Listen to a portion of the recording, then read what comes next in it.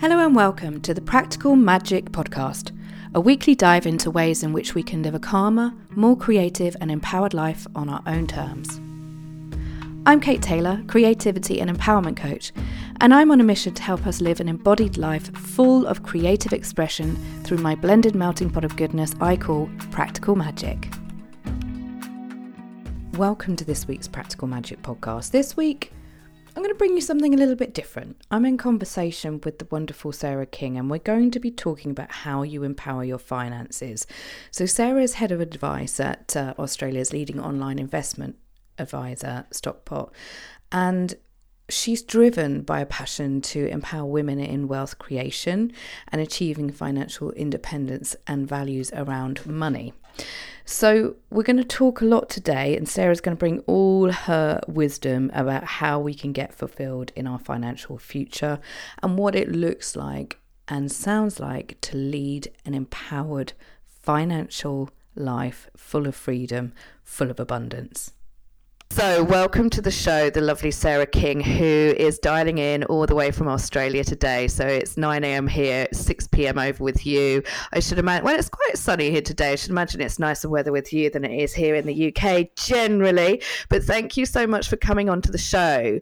It's I've invited you on because obviously I know you, I love you, you're a good friend of mine, and you are a woman who works in the financial services industry. And I've always wanted to have somebody on the show talking about how we can empower ourselves around finances.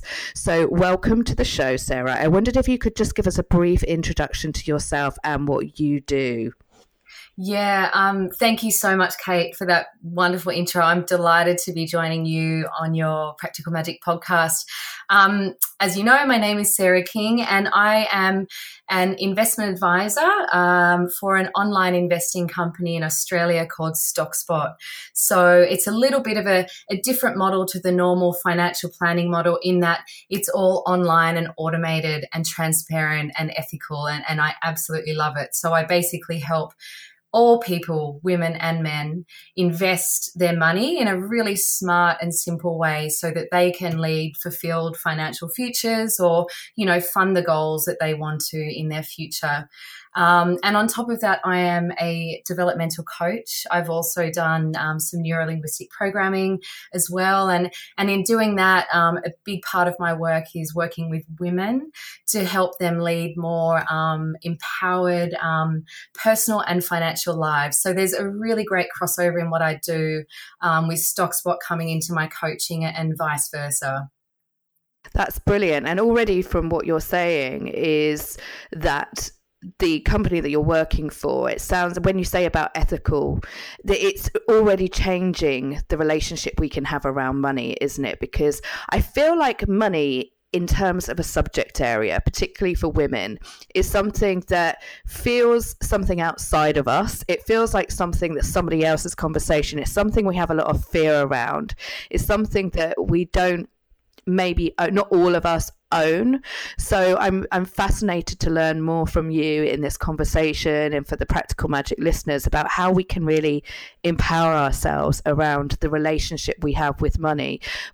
So how did you start out with working in financial planning, and what's your kind of what's your money story been, I guess, because we've all got them, haven't we? We certainly do. And look, mine's not been a perfect scorecard, that's for sure. So I studied a Bachelor of Business at university and majored in finance.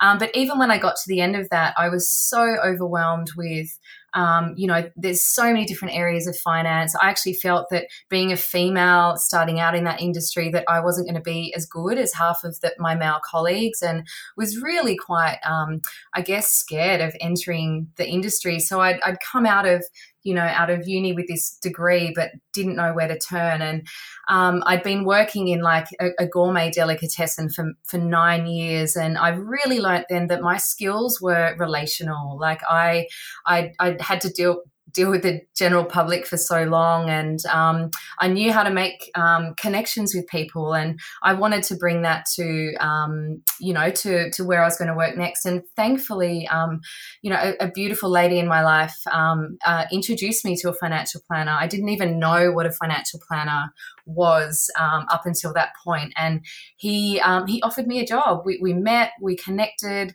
I think he saw that I had the ability to engage with others and a sense of empathy and compassion, and that's really important in advising. So I started at grassroots there in a financial planning firm, like doing a lot of admin. And so after 4 long years there, I went again and studied a graduate diploma in financial planning in Australia, and did really, really well, and was advising, preparing financial plans for people and helping present them and managing relationships. It was wonderful. But then I got a bit of the travel bug came to me, and I moved to London, and that's where I had the pleasure of meeting you, Kate. When I went to London, it was when the global financial crisis was on. It was the industry being torn apart. So I ended up doing whatever job I could find along the way. I worked in a bunch of different things, but eventually I ended up working at Morgan Stanley for the global head of real estate there. And boy, oh boy, was that a shock to the system. It was the most alpha male, hierarchical, full-on environment I've ever worked in, but really taught me a lot of resilience and a lot of the skills I use today. Did a bunch of things in between. I moved back to Australia. I actually felt that I'd lost a lot of confidence in my ability as a financial planner, being out of the industry for a while. And I know that's quite typical for a lot of women who do go travelling, and men, I think, who come back and feel like they've lost some of their skills if they're not utilising them. So I continued on in, admin and events roles for quite a while. However, I ended up, really coming to the decision where I had a bit of money and I wanted to make it work harder for me. I knew how the financial planning industry worked. I'd been reading this amazing book by Sally Krawcheck called Own It. And in that she talks about, she's one of the most successful women to ever work on Wall Street. She had quite a tough time, as you could imagine, in that alpha male environment. But she started this online investing platform solely for women. And once I read about that, it's called Ellevest, I was so inspired, and I was hunting down something like that here in Australia. I was hungry for it, and I knew that's where I wanted to work and how I could make a difference with women and money and men with money. And that's how I found StockSpot. And here I am now head of advice. What a journey. What a journey. And it's so...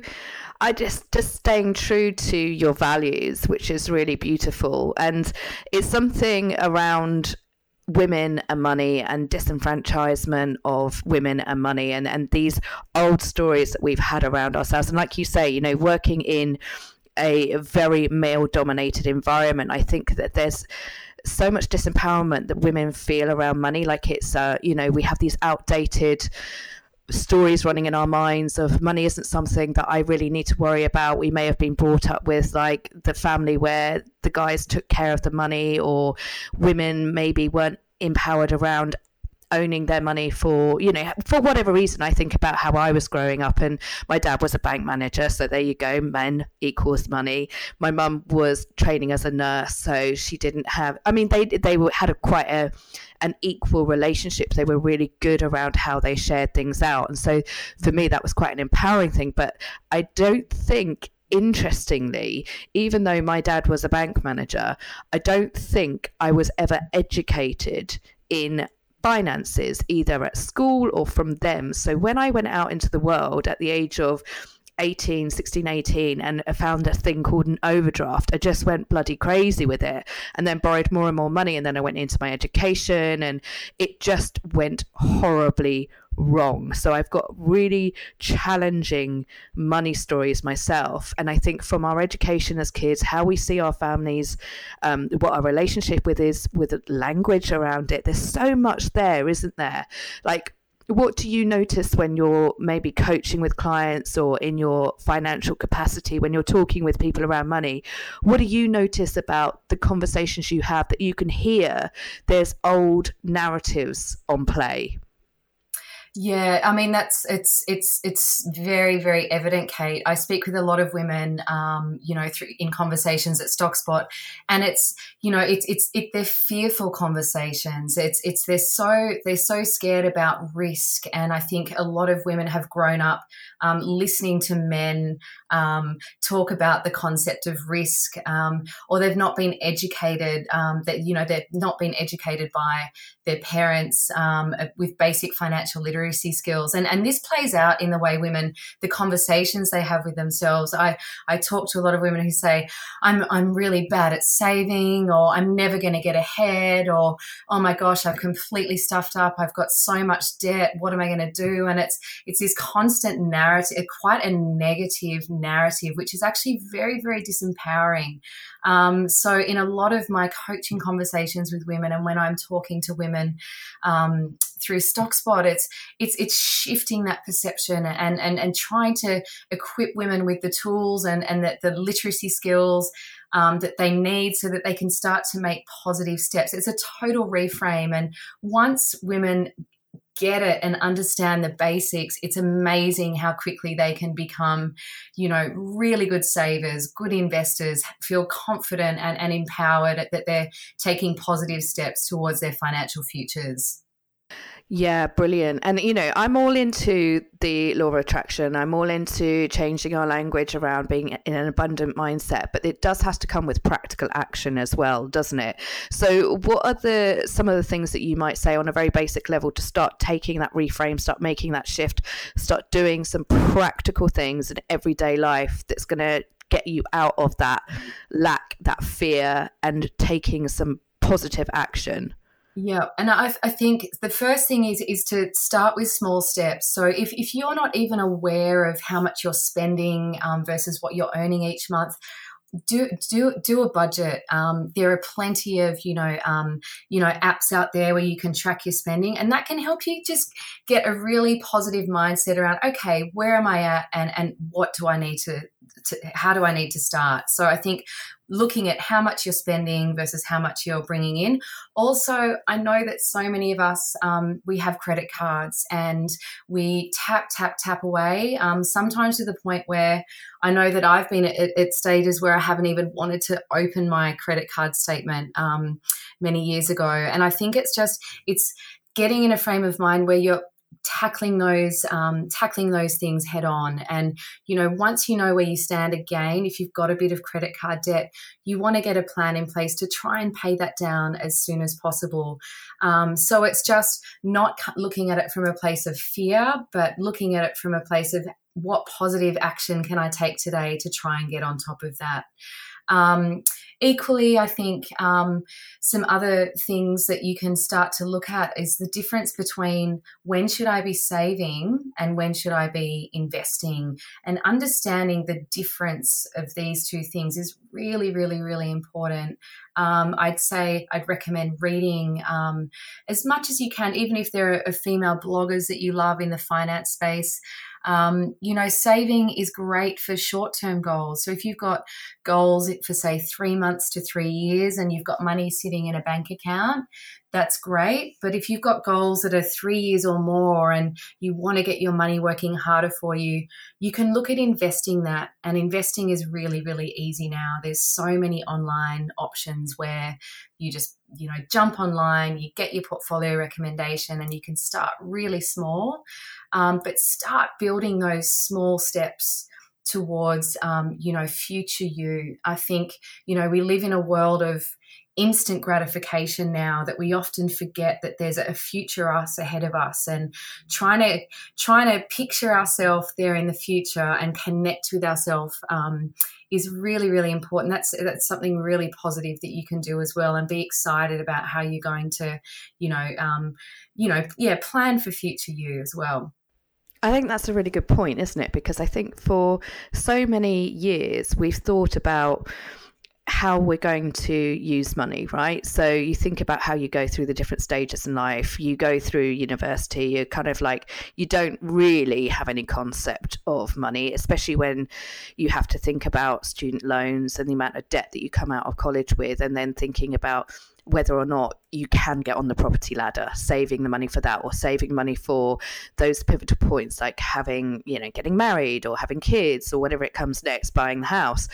And then it's kind of like that big jump to retirement. But actually, to empower ourselves, because I just have this thing around living life in the now and what you want the next chapter to be, not necessarily jumping from your 30s into your 70s, so it's thinking about the kind of next steps that you want to be doing, how you want to be giving yourself financial freedom. And it doesn't have to wait until you're bloody 70 to do that, does it?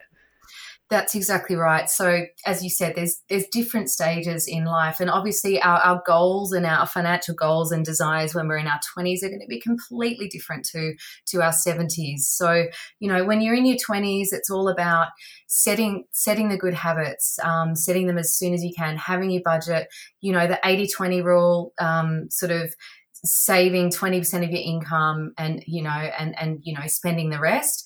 But you can set up, a little portfolio and a savings account for different stages in life, and just keep topping up within your means. And before you know it, you've got that future nest egg for you, just working for you in the future. So definitely you can still be working towards future goals that you may not feel connected to now in a way that's really easy. It can be automated. I think the more you can automate things and just have money going off into different little accounts and they're ticking away for you in the background, that's really, really empowering. And what that means is that you're not having to worry, you're not having to worry every day about, oh God, that's another year that's gone by, I haven't done anything, because that worry causes so much stress and angst and disempowerment along the way. And putting in place just a few small steps as early as possible can really, set you up for leading a financially independent life and not having to worry about money. Yeah. And that's a really good point. And can we just talk a little bit about the difference between saving and investing? Because some people will have heard of the terms, some people may not be doing either, some people may be savings because that's the thing that they're used to doing. But obviously, since the financial crash, the interest rates have just been pretty low for a long time around savings. So what's the kind of difference between savings and investments in terms of the benefits that you can get out of both? Like what are the main differences? Yeah, so this is a really important one. So saving, so we all have a savings account, right? Most of us get them when we're really young, when we're at school, and, you put your money into a bank account and you earn, at the moment in Australia, I think the highest rate you can get is around 2%. So you're earning that little bit of interest each year. You pay a fair bit of that in tax. Normally it's sort of tax quite your marginal rate here. I'm not sure what it's like in the UK, but but where savings is good is if you've got short-term goals and you want to know you have a guaranteed amount of money available to you if you want to draw on it. So that's for things like that holiday, or, you might have an operation coming up that you need to pay for, or a medical expense, or a wedding. So you want to know in, say, 2 years' time that, yep, I've got that $50,000 that I put in today that's grown by 2%.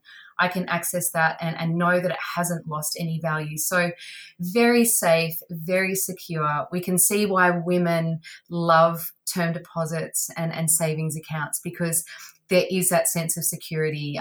Women are naturally more risk averse with their money. So the appeal of a savings account is 100% more, is 100% on the agenda for women. I know that I've kept my money in a savings account for probably too long, and this is where investing becomes important. So if you know that you've got a decent sort of rainy day fund set aside, so before you look at investing, you want to make sure you've got some money aside to call on in an emergency. So I'd say that's around 3 months of your living expenses, because you don't want to have to draw down on that out of your investment portfolio. When you've got that aside as well, you can look at investing. So investing is for goals for, say, 3 years or more. And what investing does is, at StockSpot, we invest money into diversified portfolios. So you can actually take really measured risk, but get your money working harder for you. So by measured risk, I say we're spreading our money around lots of different types of investments.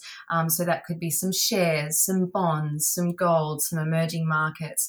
And it's likely that all those things aren't doing the same thing at the same time. So it helps smooth out the ups and downs in your portfolio. So if you're invested in a sensible portfolio and paying low fees, you can grow that money significantly more. An example that I recently did was, let's say you have $50,000 and you want to lock it away for 5 years. And if you left that in a savings account earning you 2% per annum, that would earn you around $5,000 in interest.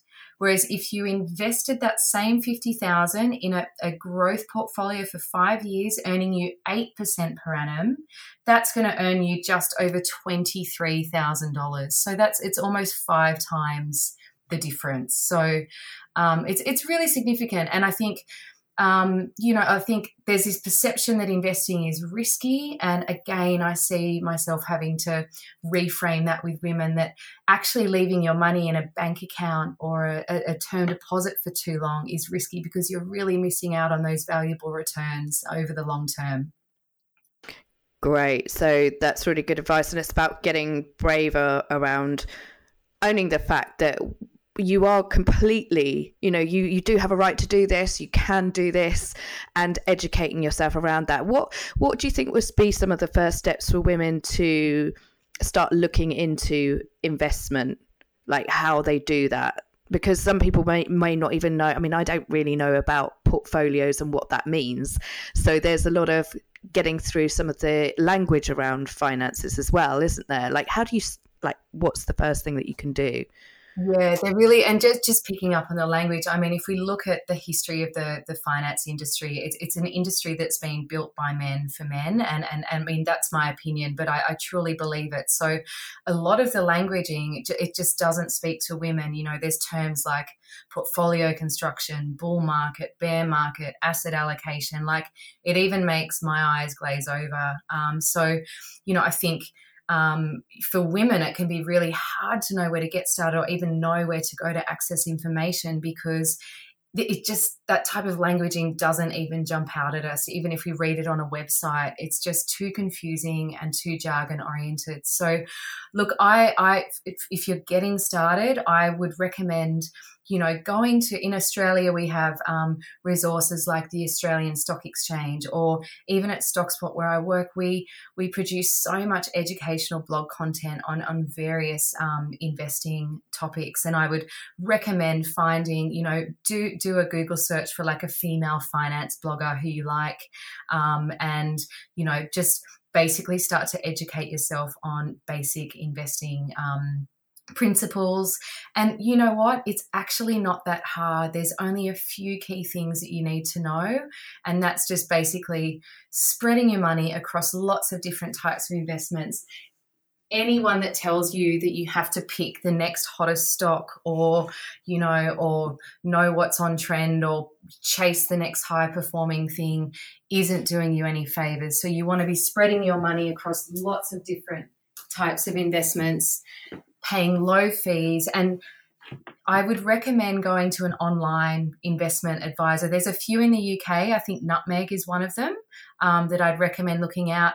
All you need to do is go to the website, sign up, answer some risk questions. You'll get recommended a portfolio. And then there's a team of experts that helps manage that for you. And you can actually call them and ask all of the questions you want to. And when it comes to investing, no question is too silly or too insignificant in my point of view. From my point of view, you should do your research, do some reading, and then contact an online investment advisor, or even if it's speaking to someone in your family, and ask whatever questions you need to, and don't feel that they're ever dumb or insignificant, because it is an industry where there is just so much jargon and it doesn't need to be that difficult.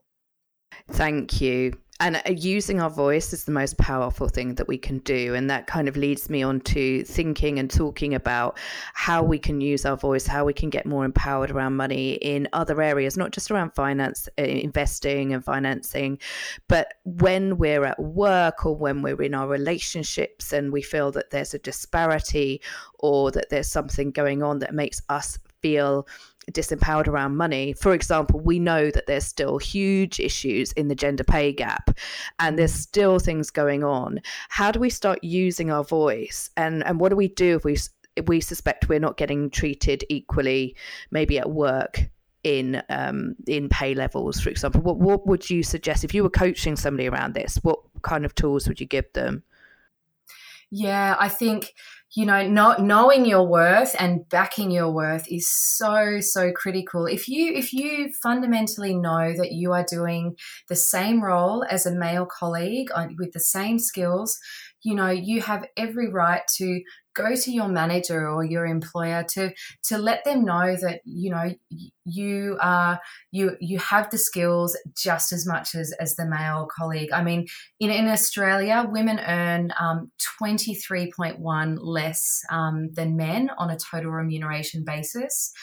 We also see women having to take time out of the workforce to care for children. As carers, we often return to work and we don't have that career progression. So it's really, really important that when we are at work, we do know our worth. So I would recommend, if you're going for that promotion or that you're being underpaid, write down everything that you're doing and take it to your manager and have a really honest discussion with them and show them where you're adding value. And I think that's really, really, really important. Often we can turn up at, performance reviews and be a little bit unprepared or, just hope to get that pay rise. But it really helps to put a bit of effort in and show where you're adding value and to ask for that pay increase. So I think it's really knowing your worth and not being afraid to have those discussions with your employer or your manager. So yeah, that's my first point. And what was the second part of the question, Kate? I was talking about, what do we do if we suspect that we're not getting treated equally? Yeah, I think if you're not getting treated equally, it's something you can take to your HR department, or you could talk to your manager about it. So obviously every work environment will be different and have different processes. But, certainly if you know that you're doing the same job as a male or another female colleague, start the dialogue and have a conversation. And the facts are facts. If you can back it up with facts, then, they should come to the party. Yeah, good stuff. And I think what I really noticed, having worked in corporate, having been a manager myself, having been in that position to negotiate salaries, etc., is step into a place of empowerment, because so often we feel that we have a conversation with money and somebody says no, and then that's it. There's no discussion around it, but you can have a discussion around it. And there's this thing that happens with women where we don't feel as much as guys do. I mean, this is a sweeping generalization. It's not every single woman, but a lot of women don't feel that they have the value, that their worth is measured in finances. But the more we have the conversations around it, the more that we say, actually, no, that's not good enough. Actually, that doesn't work for me, that I don't get paid as much as the person next to me. This isn't right. The more that we can challenge the system and say, this is my value and this is my worth, then those are really important conversations to be had. Even if your voice wavers, even if it feels uncomfortable, we've got to do it. We cannot be silenced around it, can we? No, that's exactly right. And look, Kate, even I've been in those situations where I've, seen myself working so incredibly hard and adding value, particularly from that relational perspective, which often isn't valued financially, which is obvious. A lot of women's strength comes through that relational and having the empathy and building relationships with clients and managing teams. And a lot of that, you find particularly, in certain industries, it's not rewarded financially. So I've certainly found myself just accepting really shitty pay increases and not challenging it, to the point now where I had, a review the other week, and I did, I stood my ground and, and negotiated another review in 6 months' time, because, I wasn't going to settle for it anymore. But it's taken some time for me to learn that. But I think, yeah, absolutely, the more you can harness those skills and just talk about it and know your worth, just go for it. Yeah, brilliant. And that brings on a really good point, actually, which I wanted to ask you about, which is about negotiating. Because again, it's not something it's something we need to get more literate about, something we need to get more confidence about. What are some of the key things to remember when you're maybe negotiating for a better salary, for maternity provisions, or maybe flexible working? Yeah, I mean, go in prepared. It's really important to have a case. If you're going to your manager, they're going to want to see that you have a strong case. Have you dot points down, like, what is it that I want? Why is it? How is this going to benefit the organization? So go in prepared and show how it can work both ways. So I think, and then just creating a dialogue with your manager. I mean, if you're working in a company that loves you, hopefully they're going to want to look after you. But if we don't talk about it in the first place, your managers aren't going to know. So I think the more that you can start, or women or even men can start to have these conversations, it sets a good pathway for others behind us. So I think just, going really well prepared, show how it will benefit you, show how it will benefit the organisation, back yourself with the value you've added. Even if you think it's an insignificant thing, nothing is insignificant.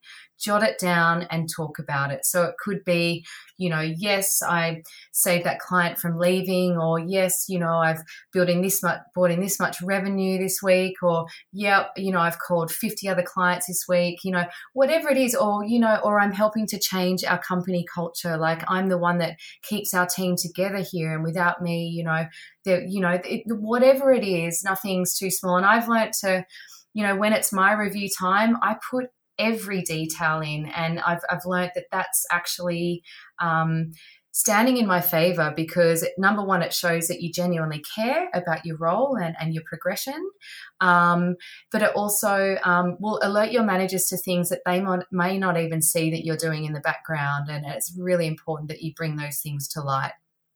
Yeah, and I think what's really great about this conversation that we're having is that the feminine aspects, what women can bring into a workplace or into a relationship or anywhere, into a team, is that those things do have a value to them, and they have a financial value to a company. There's no surprise that when a woman's a CEO of the company, it's better for the bottom line of that business. We're seeing that across the board. So don't be told that your compassion, your empathy, your relationship building, the way that you manage a team doesn't have a value to the business, because it does, doesn't it? It 100% does. I want to see more, corporations and universities and government, nurturing these skills in women and men. For too long, it's been all about technical skills and, recruiting for the best. And what we're going to see with the amount of automation coming into industries now, those relational skills are going to become more and more important, because we are human beings and we still need that connection. We need the conversations. We need the empathy. So those relational skills are actually going to be so much more sought after. So definitely they should not be, under-rewarded by any means. So yeah, it's going to be a really interesting shift, I think. But I definitely can't wait to see governments and corporations, attracting talent based on those amazing relational skills that you generally can't teach people. They're often innate within us. The technical skills you can teach along the way, but those relational skills and having the empathy and being, a good active listener and really, engaging with someone is absolutely priceless. It certainly is. I want to talk about what happens with women and money when children come into it. If you have children and you because what I noticed with clients and with friends particularly is they've gone through their 20s, they've built up their careers, they've got to a good place around money, they're in equal footing with their partner or whoever they've had a relationship with before, and then kids come along and something really weird happens. What I'm noticing is that relationships revert back to the 1950s, where if you're in a relationship, maybe you're in a marriage and the guy has to go out to work, he tends to become the very alpha that going out doing all the work, and then women are at home and they're feeling really disempowered around money, but they're doing all of the work, and then they can't. There's such a lack of confidence in what I'm noticing around women in that role around motherhood, and the change that they've got in terms of their status and who they were, and losing themselves. And money is such a huge thing. Now, again, this is maybe a stereotype because all relationships are different and all marriages and partnerships are different, and it's always different when it comes to having kids. But what I'm noticing is, again, this different disenfranchisement, this disempowerment for women when they have families. If you've got any comments or thoughts around how we can get more empowered during this life stage? Yeah, look, I think the best thing you can do is have open dialogue with your partner or your lover or, whoever it may be. I think often, I think finances can end up becoming this sort of taboo subject, and women may, because they're not out physically earning the dollars and they're raising the kids, may not feel like they're empowered to have that conversation with their husband or their the significant other. And I've certainly seen this in my personal experience. I mean, my dad left when I was 6 weeks old and left my mum with my brother and I, and she would literally have to beg for money every month for him. And and I think, and that has really knocked her confidence in other relationships where she was raising us as children. And I think the more that we can just sit down, pour a glass of wine, have a chat with our hubby or our fiance, whatever it is, talk about the kids, but then talk about finances, make it exciting. What are our goals? Where are we heading together? Even if you're a woman in the house, you're bringing just as much to the partnership as the man out earning the bacon. So I think it's all about having open channels of communication and making it fun and enjoyable, and not being feared up about that you feel like you're not bringing enough to the party. And I think that brings me to another point, is also doing the inquiry around if you are in a couple with children, what does money mean to you as a family? What do you want it to enable you to do as a family? Is it that you want to be able to go on a holiday every year, or that you want to be able to renovate your house, or you want to be able to leave a legacy for future generations to come? Really having those deep, meaningful discussions can help you, step away from the surface level material, like actual dollar side, to something that's really binds you together as a couple and is really meaningful and going to help you, move forward as a couple and involve your children as part of that as well. I think that's a really good point, Sarah, because so often what I'm hearing is that women, or, we're talking about very heteronormative relationships here in particular. Yeah. And women are almost guilty for the fact that they're not able to work in the same way that they used to, that they're not bringing the monetary equality into the relationship. But that makes a very good point that you raised there, which is you're a family, you're in this together. There are shared goals and there are shared visions, and the sharing around that is really important. So hopefully that can start to bring some ease and, like you say, make it more lighthearted. I think there's what I'm really noticing as well is I've got some incredible friends who are going out there alone. They're adopting on their own, or they're looking to have children on their own. So that brings with it a whole new set of ways of looking at money and how you get back to work, or if you work for yourself, for example, how you manage and negotiate that.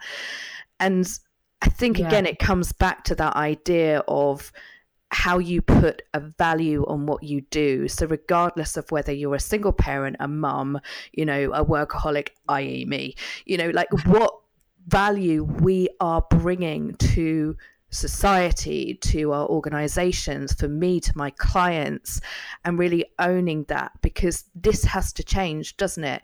We've got so many women, or whoever it is, feeling disempowered around the fact that they are a parent, but they're still a co-worker, they're still part of a team. And so there are, again, with pay, gender challenges that we've got, we're not supporting people who've got children in work as well. So how can you, what would you say some of the things around negotiating for maternity provisions, or how we look at flexible working? Like, what are some of the things that you're noticing?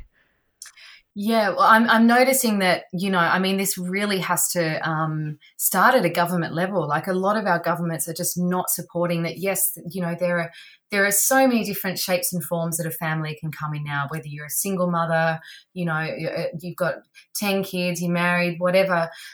We're not seeing the support from government, certainly in Australia, around those flexible working practices. And, you know, I think the more that we can see the government partnering with corporations and industry to really, you know, like allow for flexible working practices. Like, I know when I'm at my desk 9 to 5, I'm often not, you know, working to my optimum. Like, so allowing people to work outside of hours, you know, not have the standard 9 to 5 desk time, like, and not make, you know, make people feel guilty about it, that they're not sitting at their desk doing desk time. If we need to work, let's do it in a way that's progressive and flexible.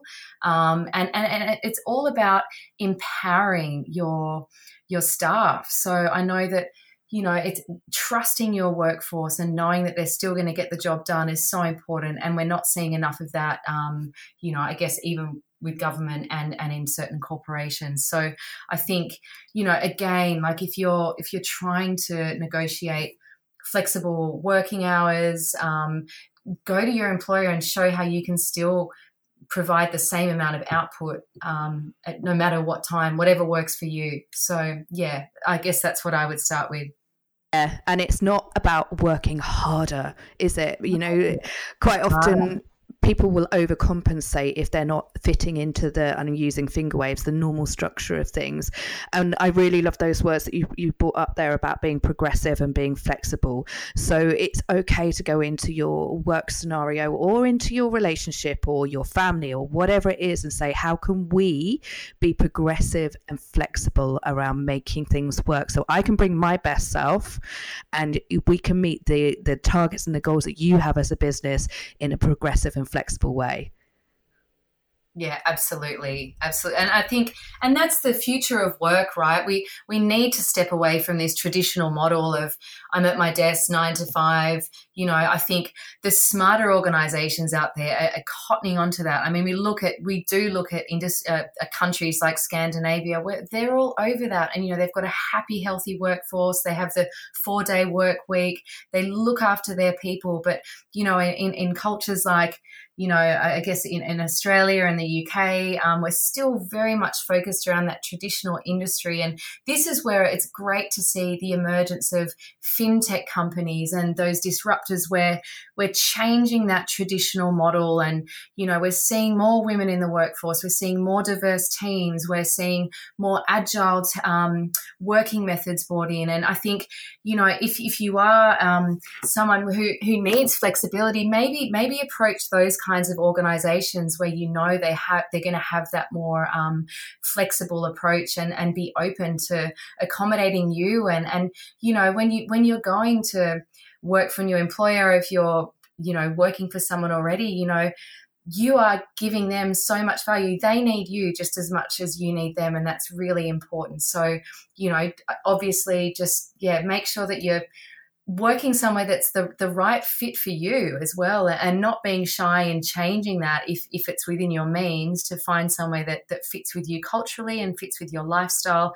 and fits with your values and what you know, what you want to do each day.